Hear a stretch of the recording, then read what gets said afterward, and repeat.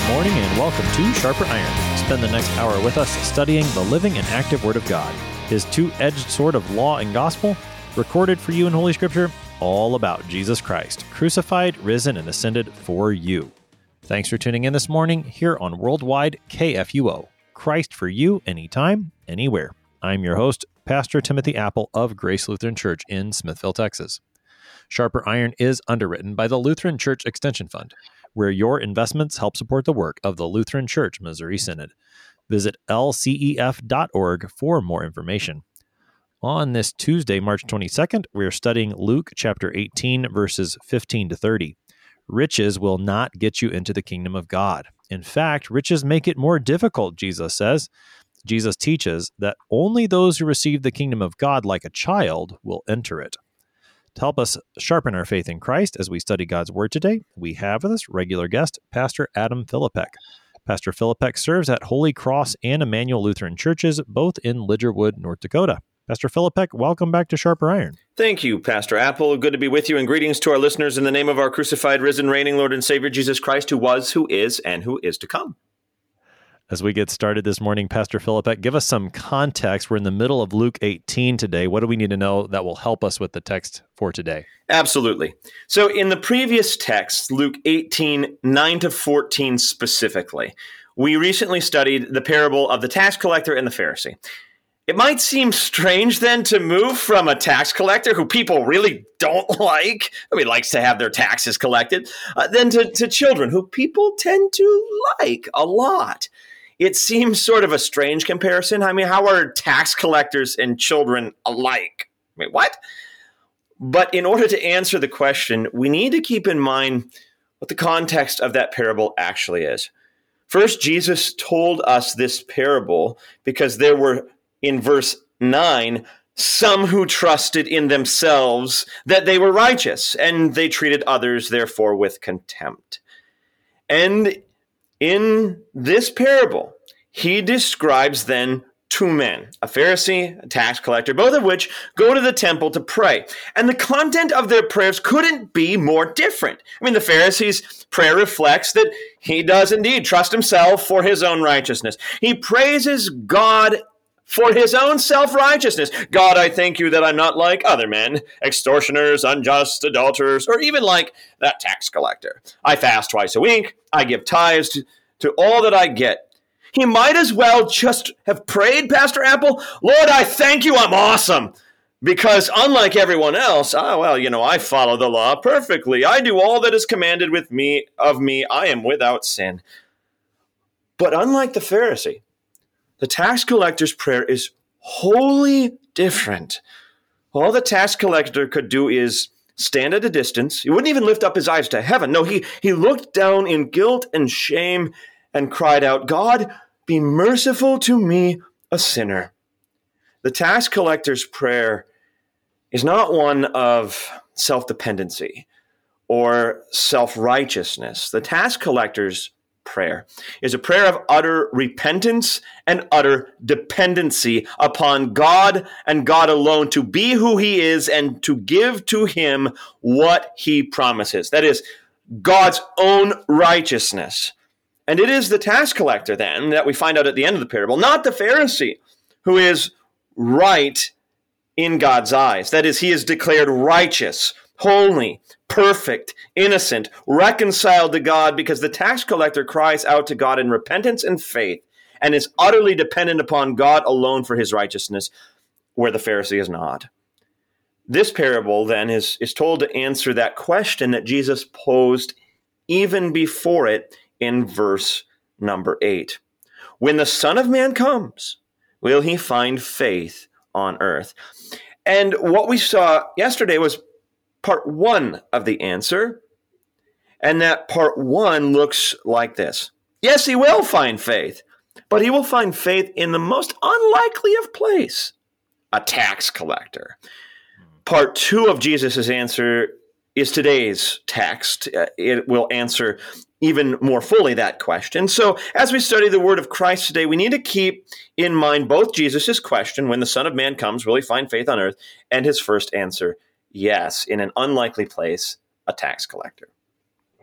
Well, and just like yesterday's answer was an unlikely place, the tax collector, where he will find faith, there was also an unlikely place where he didn't find that faith, which was in that Pharisee. So there's a two-part answer to that we saw yesterday.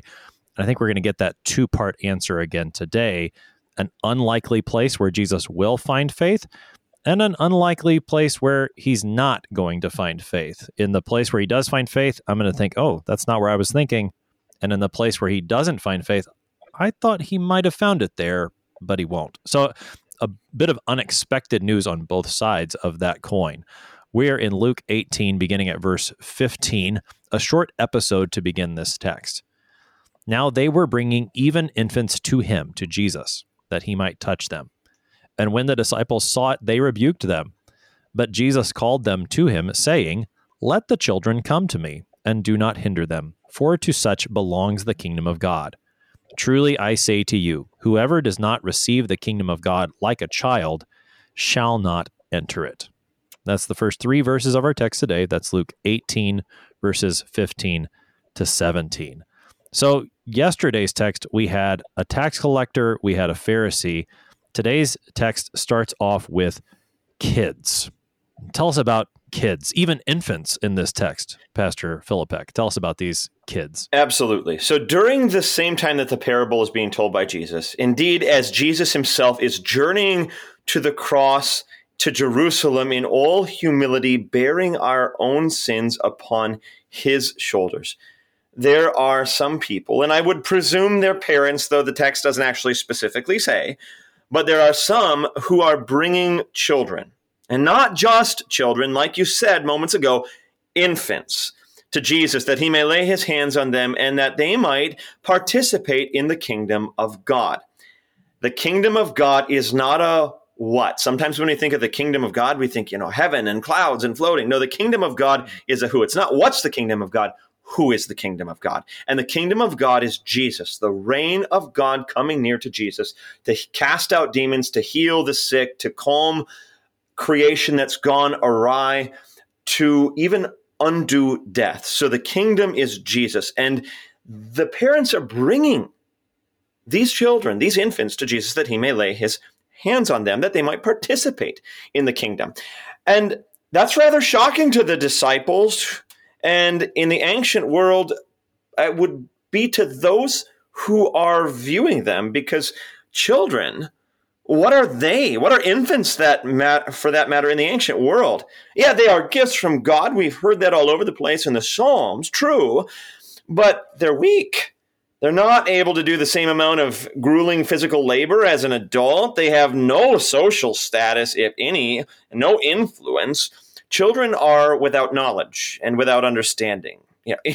Any parent, any grandparent knows this all too well. I mean, how many times have we had to tell our son, our daughter, our grandchild, don't touch the hot stove, don't stick anything to an electric outlet, don't put that in your mouth, even how to use the bathroom and clean themselves when they're done, right? Children, they are without understanding. That's why God commands us in scriptures to train them up in the way that they should go, so that when they are old, they do not depart from that teaching. So children then, as we keep thinking about this, children, they can't care for themselves. They can't provide for themselves. They're utterly dependent upon their parents for food, for a place to live, for heat, for protection, for clothes, you name it, completely and utterly dependent.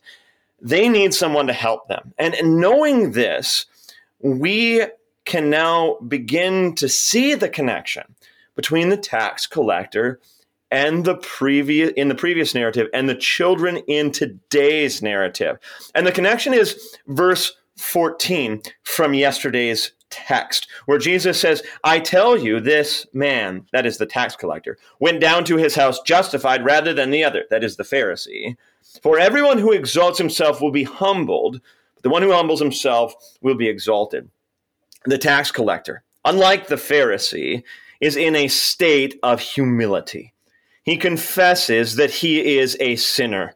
He readily confesses, I can't fix myself. I can't fix my life. I can't make things better. I can't make my problems go away. I need someone. I need a savior. I need someone to protect me, to forgive me, to save me from my sin. God, have mercy on me, a sinner. And the same posture of humility, of utter and complete dependence upon someone else that the tax collector exhibits is easily and clearly seen in infants. Infants are helpless and needy.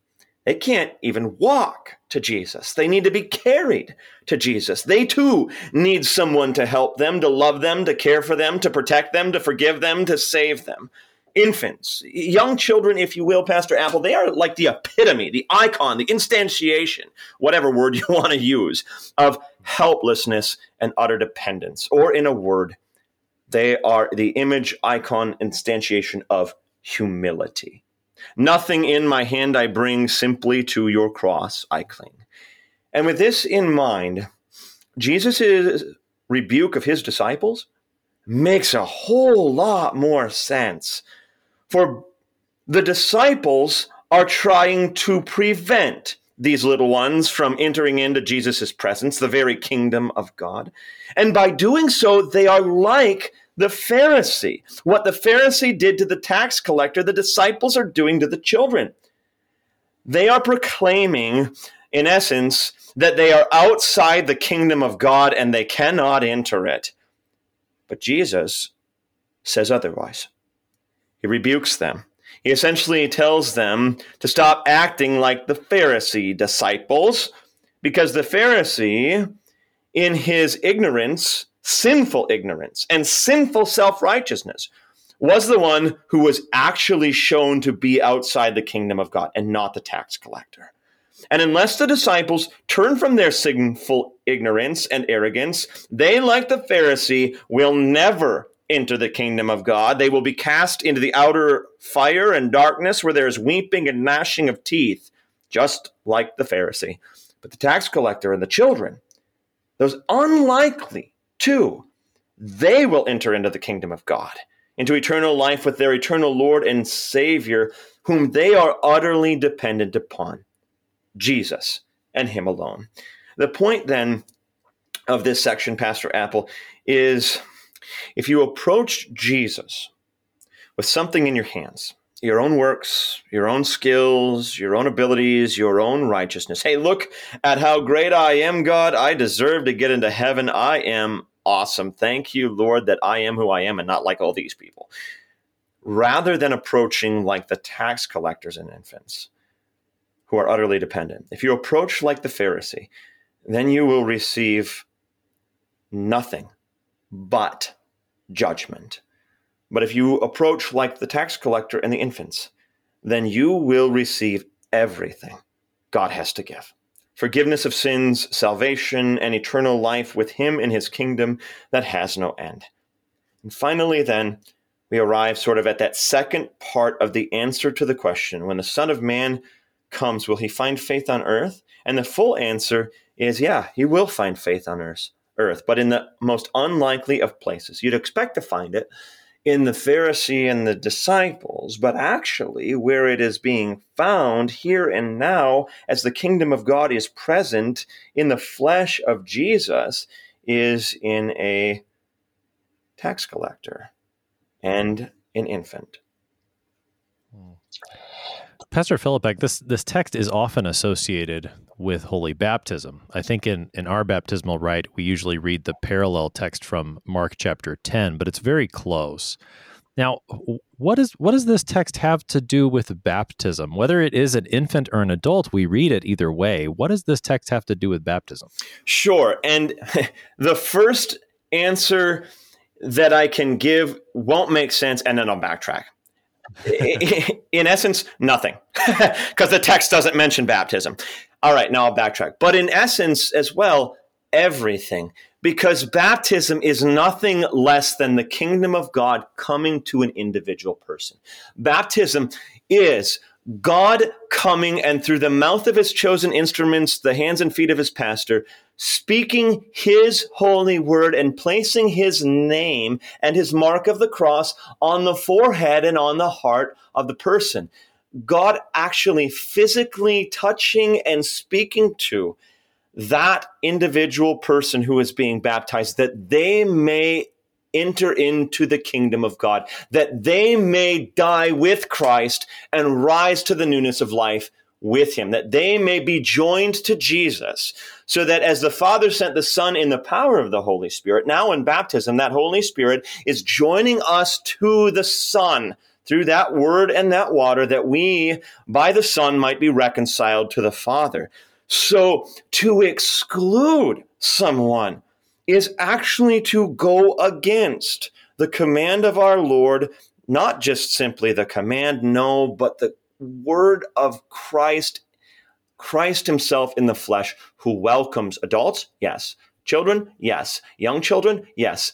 Infants, yes. This harkens back to Acts 2, where many after Pentecost are being baptized, and this promise is for you, for your children, for all who are far off. So this Jesus is for everybody. And the reason this gets associated with baptism is because there in the waters of baptism, the baptismal catechumen is being joined to Christ and entering into a life of Christ, a kingdom of God, Jesus Christ, who has the beginning here with that individual in the waters of baptism, but once marked with the cross, that individual's life in Christ will never end. Not until that great and glorious day when they're by the sound of the trumpet with him in paradise. And even then, we just live with Christ. Our life in Christ never ends. I appreciate that you said at the outset, technically this text doesn't say anything about baptism in particular. Because I've heard that used, you Lutherans, you baptize your babies and you talk about Jesus welcoming the little children. Well, he doesn't baptize them there, so that can't be about baptism. I've heard that, but I appreciate the way that you connected it to baptism and that entrance into the kingdom of God. And while it is true that, yes, Jesus does not baptize these children who come to him, to think that Jesus actually rebukes his disciples here for not letting the children come to him, to think then that, well, we shouldn't let children be baptized when we know that baptism is the Lord welcoming that person into his kingdom. It's so inconsistent. If we're going to reject infant baptism and yet try to hold on to this text, I don't know how we can do it. So I baptize your babies, right? And baptize all who are unbaptized, as Jesus says, baptize all nations. So I appreciate the way that you connected those two things for us. Any more thoughts on that section of the text before we move on to the next? Just holding in tension that welcoming of people into the kingdom of God, who is Jesus, because this theme is going to run through the next text. That's right. The kingdom who is Jesus. And I appreciate the way you're phrasing that too. It reminds me of, going back in some of these sections of Jesus teaching as he's on his way to Jerusalem, all the way back in chapter 17, when the Pharisees were wondering about when the kingdom of God comes. Jesus says the kingdom of God is in the midst of you, referring there to himself. He's here, so the kingdom is here. That theme is still carrying on into Luke chapter 18. So we pick that up as now a rich ruler, comes to Jesus to encounter the kingdom, and we'll see if he has this faith that Jesus is looking for. So we're now in Luke 18, verse 18. And a ruler asked him, Jesus, "Good teacher, what must I do to inherit eternal life?" And Jesus said to him, "Why do you call me good? No one is good except God alone. You know the commandments. Do not commit adultery. Do not murder. Do not steal. Do not bear false witness. Honor your father and mother." And he said, "All these I have kept from my youth." When Jesus heard this, he said to him, "One thing you still lack. Sell all that you have and distribute to the poor, and you will have treasure in heaven. And come, follow me." But when he heard these things, he became very sad, for he was extremely rich. Jesus, seeing that he had become sad, said, "How difficult it is for those who have wealth to enter the kingdom of God. For it is easier for a camel to go through the eye of a needle than for a rich person to enter the kingdom of God." Those who heard it said, "Then who can be saved?" But he said, "What is impossible with men is possible with God." And Peter said, "See, we have left our homes and followed you." And he said to them, "Truly I say to you, there is no one who has left house or wife or brothers or parents or children for the sake of the kingdom of God, who will not receive many times more in this time and in the age to come eternal life." That's the rest of our text. That is Luke 18, verses 18 to 30. So, Pastor Philip, again, just tracing the various characters here in Luke 18, we had a tax collector and a Pharisee yesterday. We've had infants in our text so far, and now we've got a rich ruler. How does he fit into all this? Absolutely. And the key is critically listening to the rich young ruler's response to everything that he asked Jesus, and then everything that he says in response to Jesus. And when you do that, you begin to realize that just like the Pharisee in the parable, and just like the disciples, his posture is not one of humility. His posture is one of self-righteousness and self-dependency. He trusts in himself for his own righteousness, to go back to all that was talked about in verse 8. So this rich young ruler thinks he knows. And this is very clear when he addresses Jesus.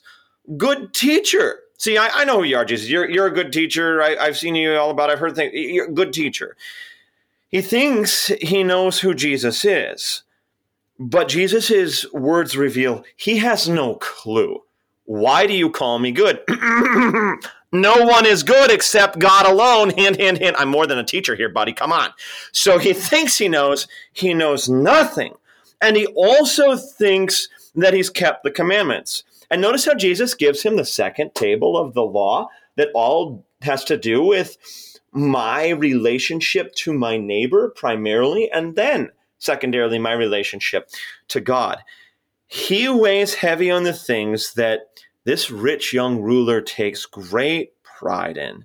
So he lists some commandments: adultery, murder, false witness, honor your father and your mother, to which not only does the rich young ruler think he knows, but he thinks he's done all things well. His pompous response: all these I've kept from my youth. He knows nothing because he knows not the word of Christ and Christ himself. So not only why do you call me good, but then Jesus gets into his response about you lack one thing. But before we get to any of that, let us be clear what he is saying. All these I've kept from my youth. To put it in the Sermon on the Mount terms that Jesus said, not only in Luke, but in Matthew as well, 5:48, be perfect as your heavenly Father is perfect. Like the Pharisee, this rich young ruler thinks just that. He is perfect. He's kept all the commandments. He's done it all. He has not sinned. And yet Jesus has another word for him. But before we get to that other word of Jesus, and I think we'll pick that up on the other side of the break, I just want to make sure we understand what Jesus is up to here in this first response.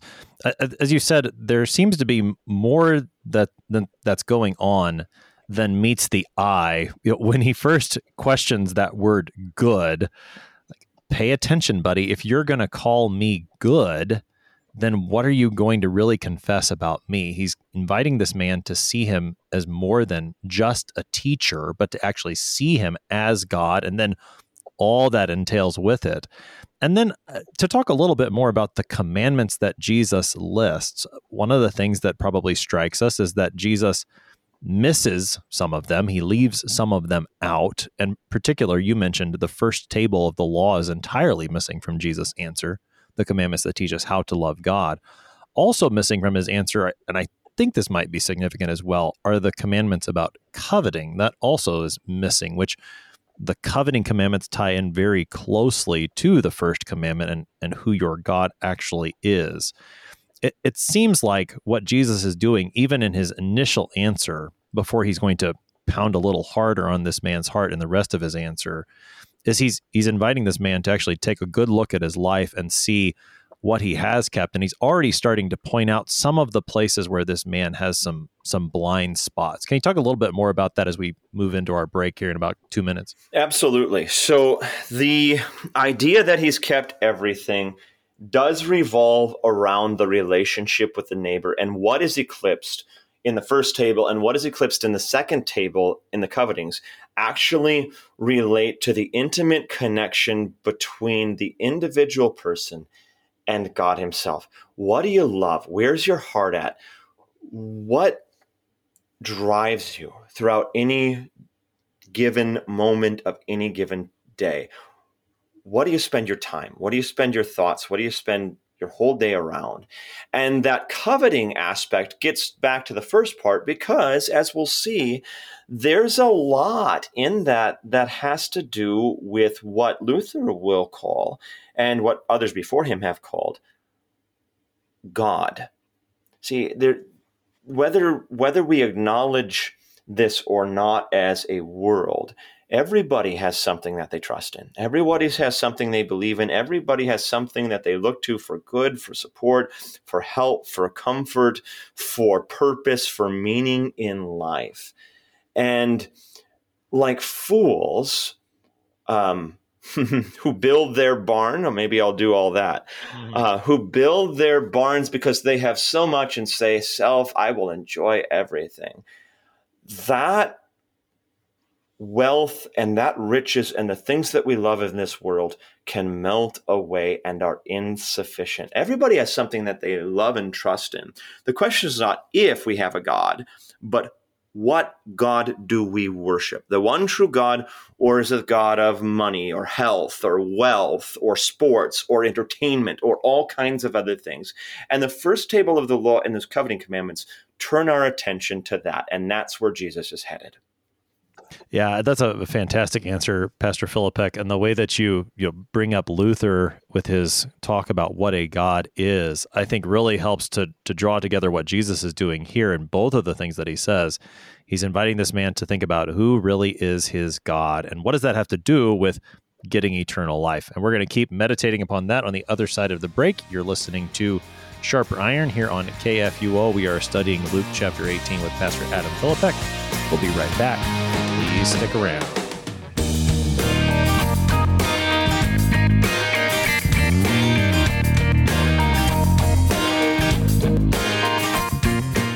Did you know that Lutherans are helping new American immigrants get settled? How about struggling church workers in need of support and refreshment? And we assist at-risk children and provide disaster response to hurricane victims. Through LCMS recognized service organizations, we are doing all this and more. I'm Rahema Kavuga of Lutheran Church Extension Fund, and I don't want you to miss out on hearing what your brothers and sisters in Christ are up to. Visit interesttime.org to see how your support gives life to these works of mercy and love.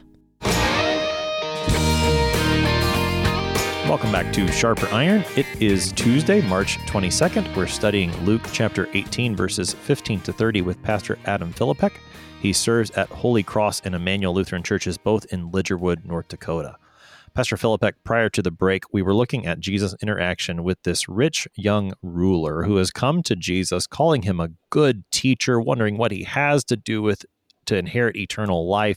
He is coming like the Pharisee in the parable Jesus tells. He comes with his own righteousness.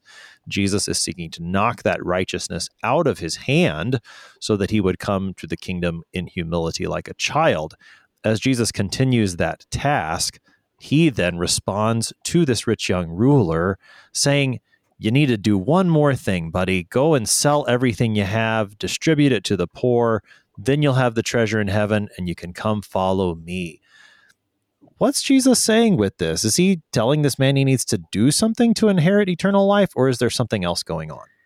That is a great question, because this is so misunderstood and so misused.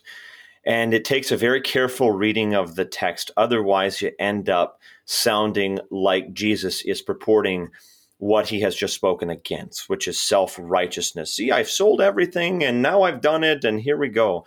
But sell everything that you have, distribute it to the poor, you will have your treasure in heaven, come follow me. The biggest emphasis is on what we had said right before the break, the following of Jesus, the true kingdom of God in the flesh, God made manifest, God in the flesh. And so it's clear, it becomes very clear by you lack one thing, and this word, what is going on with this rich young ruler? He is showing the rich young ruler that he actually lacks the posture of humility. He has not kept all the commandments. He is like the Pharisee in the previous parable. He thinks he has no sin. So Jesus gives him a rather hard word of law. Sell everything? That's not loving. That's a hard word of law. And yet, I'll bring Mark into this just a little bit. St. Mark adds this detail. Jesus, looking at him, loved him. And so this word is actually loving because Jesus cares about this man's posture. God desires all to be saved and to come to the knowledge of the truth. So Jesus will not leave him in his sinful ignorance and his self-absorption and idolatry. So though he thinks he has no sin, Jesus speaks this word of law so that through Jesus' word, this rich man might actually realize that he has sinned, that he has not kept the law perfectly. He is not perfect. He has broken the first commandment. He has another God, something that he cares more about in this life.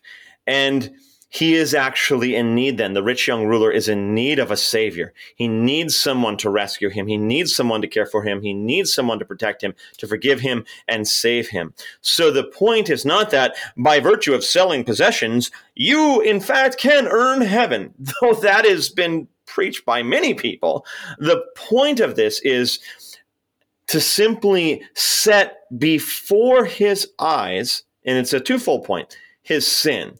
To interpret it some way that by virtue of selling possessions, you earn heaven is to interpret the text as Jesus' own encouragement towards self-righteousness. Do this, and then you can be confident you've earned heaven, and you've done it. Good job. You're by yourself and on your own.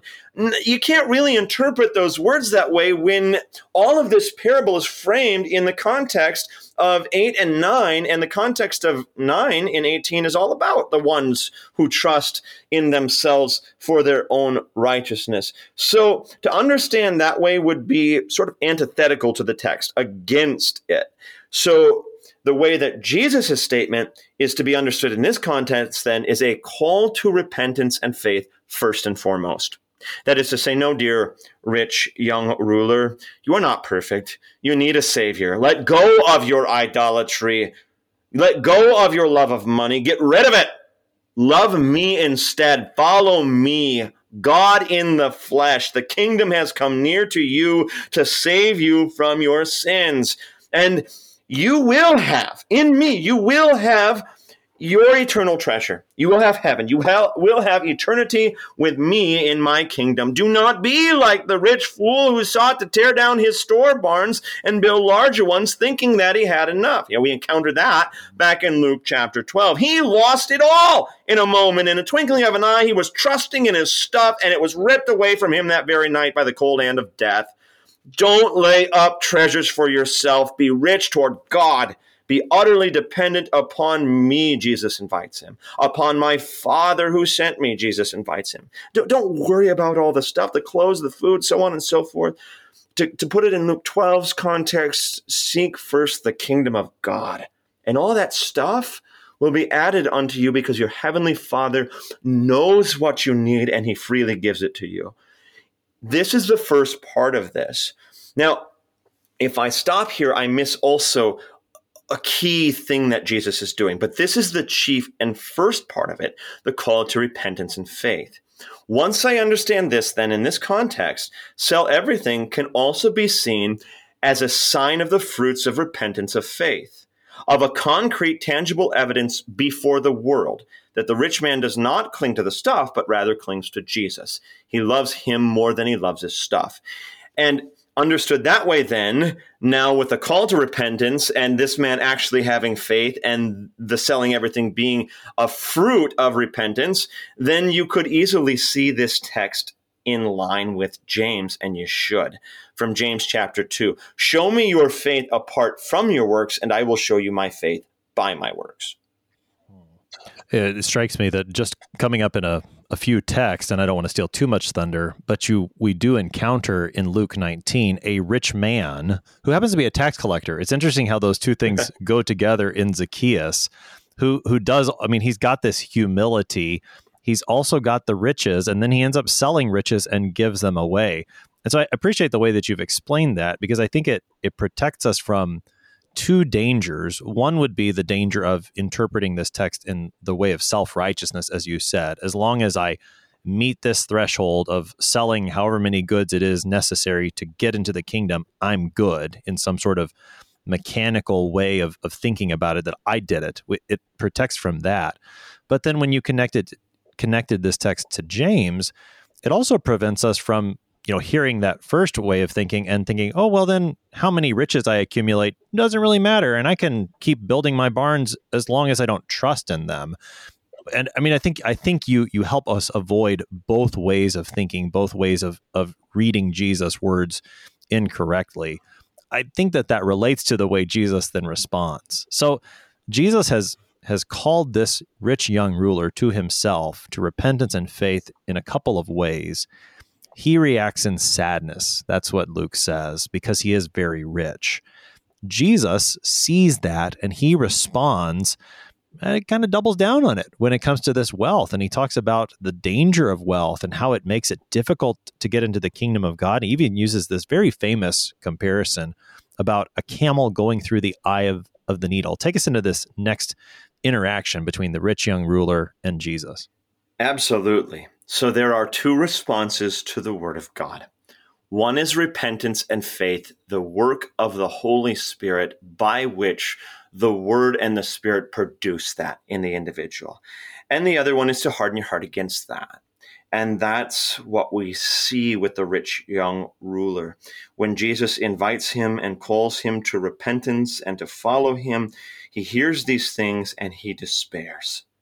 He still loves his stuff. He still has another God. He won't give it up. He won't love Jesus. He won't see his need for Jesus, because that will cost him far too much worth in his eyes. But, you're supposed to be rich toward God, not laying up treasures in heaven.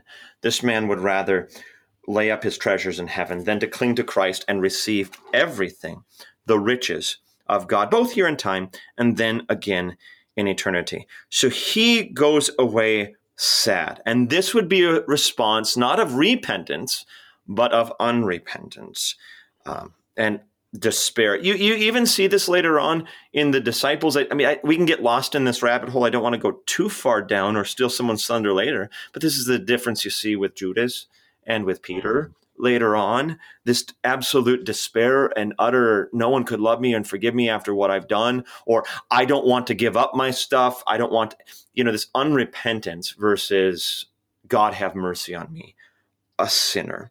And so in the midst of this, we see an unrepentant response.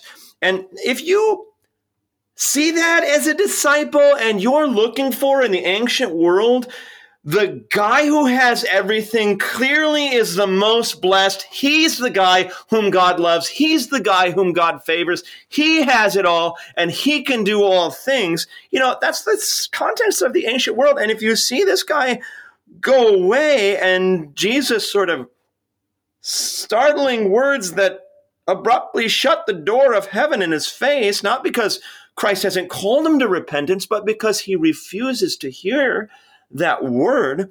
When you see that, it is easy to despair, which will be the disciples' response. But before we get that, Jesus wants to make sure we understand what it is to lay up treasures versus what it is to be rich toward God. So he takes this sin of idolatry, of trusting in your stuff and loving the things of this world more than God, and he says how difficult it is for those to have wealth to enter the kingdom of God.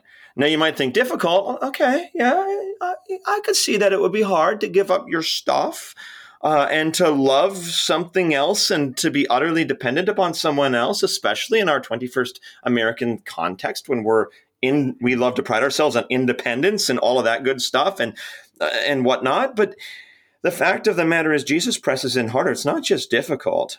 It's easier for a camel to go through the eye of a needle than for a rich person to enter the kingdom of God. Pastor Apple just, face words, not getting into all to the weird modern scholarships of cities and camels and needles through the city and all that stuff. Just the most proper referent that Jesus speaks. It's going to sound a little bit gross, but just indulge me. Even if I were to be able to put a camel in a blender and grind it up, it still would not fit through the eye of a needle.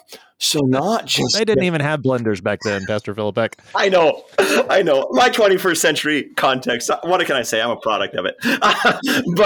But even if you were to do that, you couldn't enter the kingdom of God. So not just difficult, impossible. And that's where the disciples end up. And that's where Christ is guiding them, which is why there's no wiggle room here. It's why I don't like to even get into the modern scholarship. Oh, it's just a little entrance to the city and the camel has to get down on the knees. No. Then why do we have the despairing of the disciples? It is impossible, right? So this impossibility talk is most proper to the text. So, sure. And I appreciate the image. And just briefly, and I maybe alluded to this slightly earlier in what I was saying, but I'd like to hear your thoughts a little more on this. How do Jesus' words in verses 24 and 25 of this text inform our Christian attitude toward wealth and money in our day and age, so that we don't fall off on either of those sides, the self-righteous side certainly, but also maybe this is where our temptation lies more today, is not falling off on the side of, hey, I've got this wealth and it's really not a big deal. How do Jesus' words about the impossibility, as you said, how does that inform our attitude toward wealth and riches? Sure. So the different temptations there being before us, I do think we lay heavy on and we get the not to love the things of this world more than the things of God. But the more you accumulate and the more you see the conflicts in the world, especially today with rising prices, with wars and rumors of wars and famines and all of these different things, the more you have temptation to despair and to think, I actually need to start stockpiling stuff. I need to start doing these sorts of things. And that alone is a danger, because that way of thinking, well, I don't trust in it, but I need to be wise. I need to be prudent, borders on and can easily border on, if I don't do this, I'm not going to have anything. I'm not going to have a retirement. I'm not going to have a life. I'm not going to have anything. And that mindset is a posture not of humility, but of one of shrewd pride. I will say it like that, shrewd pride, because not shrewd in the good sense, but shrewd in the fact that I am beginning down the road of, unless I take action, I will have nothing, rather than trusting that my Heavenly Father knows what I need and He works through means. So if I lose my job tomorrow, and I would say it's probably the same where you are, I have a cloud of witnesses that surround me, that love me, that would be called the church, the fellow saints of the living God, who love one another, who would help me, who would care for me, not only speaking and praying for me, but perhaps a little bit financially or things like that. I mean, I am blown away how many times I, in my own sinful, idolatrous ways, think, oh, I got it. And yet the Lord turns it all on its head. And I have to end up thinking at the end of the day, God, have mercy on me, a sinner, because that was stupid. I went down a road that I shouldn't have gone down, thinking that, I'm not trusting in these things, but I ended up doing it anyway. Mm-hmm. Yeah, that's a helpful answer, Pastor Philip Peck. And again, I think it leads us into what the disciples do ask. They hear this impossibility, like, well, if this guy can't get in, then who can? And Jesus speaks very comforting words in verse 27. What is impossible with men is possible with God. Take us into that interaction. Absolutely. So that word of God did not get heard by the rich young ruler, but the disciples who were previously preventing children from entering into the kingdom of God, who had themselves presented a posture of unrepentance and self-righteousness and self-dependency, are now by the word of the Lord crushed and brought to repentance by Christ's word and by Christ's Spirit. And seeing all that has gone on and hearing the word and watching the one who is supposed to be the most blessed by God, because he's got all the stuff in this life, walk away, they too despair. Who then can be saved? As if to say, if that guy's not getting in with all his stuff and all his blessings and all of the things that he's got from God, then there's no hope for us. And that's when Jesus essentially says, You're right. What is impossible with men? You're right. It is impossible. With men and your own self-righteousness and looking at all this stuff and thinking, and now being empty, you're absolutely right. It is impossible with man. But what is impossible with men is possible with God. And that's the entire point of this all. Nothing in my hand I bring, simply to thy cross I cling. Be like children. Be like the tax collector. Be utterly dependent upon God and God alone for the things of this world and for your eternal life. Do not take pride in or think for yourself for 1 minute that you've done any of the stuff that you have to establish what you have in this world. And do not rely on what you have to be declared righteous before God. For all this stuff can be stripped away from you by the cold hand of death, just like it was with a man who built barns in Luke 12. So don't lay up treasures for yourself. Rather, realize that the only way that any of you are getting into heaven, the only way anyone gets to come near to the kingdom of God is by grace. And the grace looks like this: that God entered into the flesh, born of a woman, born under the law, to redeem us who are under the law. I mean, this is the brilliance of Luke's gospel. We don't get this in Matthew. We don't get this in Mark or John. And what don't we get? We don't get Gabriel coming to Mary. We don't get the child who is born in this. That's only Luke.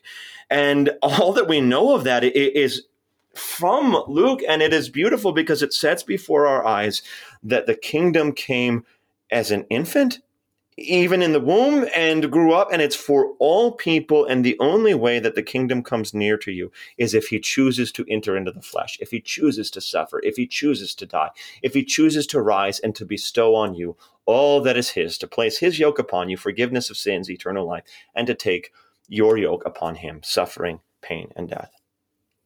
I'm really glad that you connected that verse there in Luke 18 with the verse from Luke 1, where it appears on the lips of Gabriel in connection with the incarnation of our Lord. How this text about what is impossible with men is possible with God is intended to be that specific, what God does to bring about our salvation through his son, Jesus Christ, starting with his incarnation, leading to his crucifixion, his resurrection, his ascension, which is what Jesus is about to talk about in the very next text, by the way, in Luke 8:31 and following. So, just that very specific nature of what this means is so huge. And the way that Luke ties these two together is absolutely beautiful. Pastor Philip, back then, Peter, of course, it's Peter, speaks up. And he says, well, Jesus, we left our homes. We've done some selling of some stuff, it seems. We've followed you. What about us? And Jesus responds.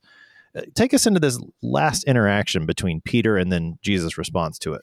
So this then, now having kind of worked through the text and even relying on James 2 a little bit and situating this conversation within those two very important guides for us that we have, makes sense. The emphasis on the first part was come and follow me. That was the big thing. And how is that following evidenced? Well, by selling everything that you have, that fruit of faith. So now that posture occurs by the disciples of repentance and faith, and Jesus assures them that theirs is the kingdom of heaven.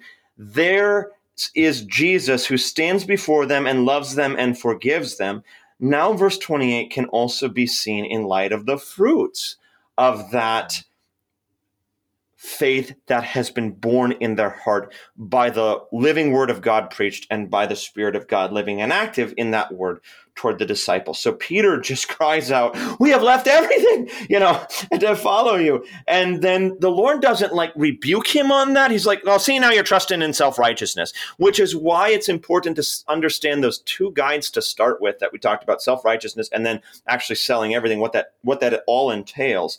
He affirms that you will have your reward. You do trust in me, and your reward, anybody, not just you, but anybody who's left house, wife, mother, brothers, parents, children for my sake, who's lost what the world would call valuable and rich and what life is supposed to be about will not receive many times more in the age to come. So all of these relationships, even that are falling apart because, quite frankly, you believe in Jesus, and this is father against mother, or father against son, son against father, mother against daughter, daughter against mother. All these relationships that are crumbling because someone believes in Jesus and someone is absolutely against the kingdom of God.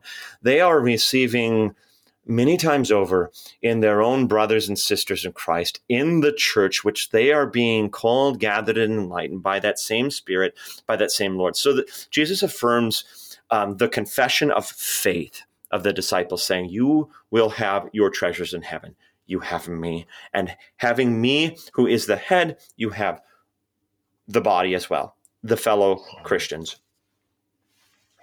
Pastor Philippek, we have about 3 minutes here on the morning as we wrap this text from Luke 18 up. Help us to remember everything that Jesus has taught and to give us the good news from Luke 18. Absolutely. So in this time together, in Luke 18, 15 through 30, we've covered a lot. We've covered quite a bit about children and rich young rulers and idolatry and giving up possessions and all of these different things. But really, what has been covered is very simple. And what has been covered is that Jesus, the kingdom of God, comes near. And when he comes near in the flesh through the incarnation, Gabriel and Mary, he begins to encounter all of the fallen creation. And in encountering all of the fallen creation, Jesus does not desire the death of a sinner, but that all would turn, including little children, including tax collectors, including Pharisees, including disciples, including rich young rulers. So Jesus gives to each one what they need, himself and his word. Sometimes it's a word of hard law to show them that they, in fact, are self-righteous and they need to repent. And sometimes it is a word of sweet gospel to those who are despairing, like they have nothing at all and they can do nothing and the kingdom is being lost. But Jesus assures them, no, you have the kingdom, for I am standing before you, and by grace I give you all that I have. But whether it is a word of law or whether it is a word of gospel, it is the same word, the Word made flesh, Jesus Christ our Lord, who came in the flesh to save all nations, all people, from infants to adults, that they may not cling to themselves, but cling to Jesus. For what is impossible with man, earning salvation, earning heaven, pleasing God, is actually possible in the one who bore our sins unto death and clothed us with his own perfection, his own beauty, his own righteousness, his own holiness, that he himself won on the cross and in the empty tomb, so that all may call upon him, and all calling upon him might receive the salvation of their bodies and souls. Pastor Adam Philippek is pastor at Holy Cross and Emmanuel Lutheran Churches, both in Lidgerwood, North Dakota, helping us today with Luke chapter 18, verses 15 to 30. Pastor Philippek, thanks for being our guest today. Thank you. I am your host here on Sharper Iron, Pastor Timothy Apple of Grace Lutheran Church in Smithville, Texas. If you have any questions about Luke chapter 18 or any of the gospel according to St. Luke, please send an email to kfuo@kfuo.org or use the open mic feature on the app to send a message to us. We always love to hear from you. Thanks for spending the morning with us. Talk to you again tomorrow.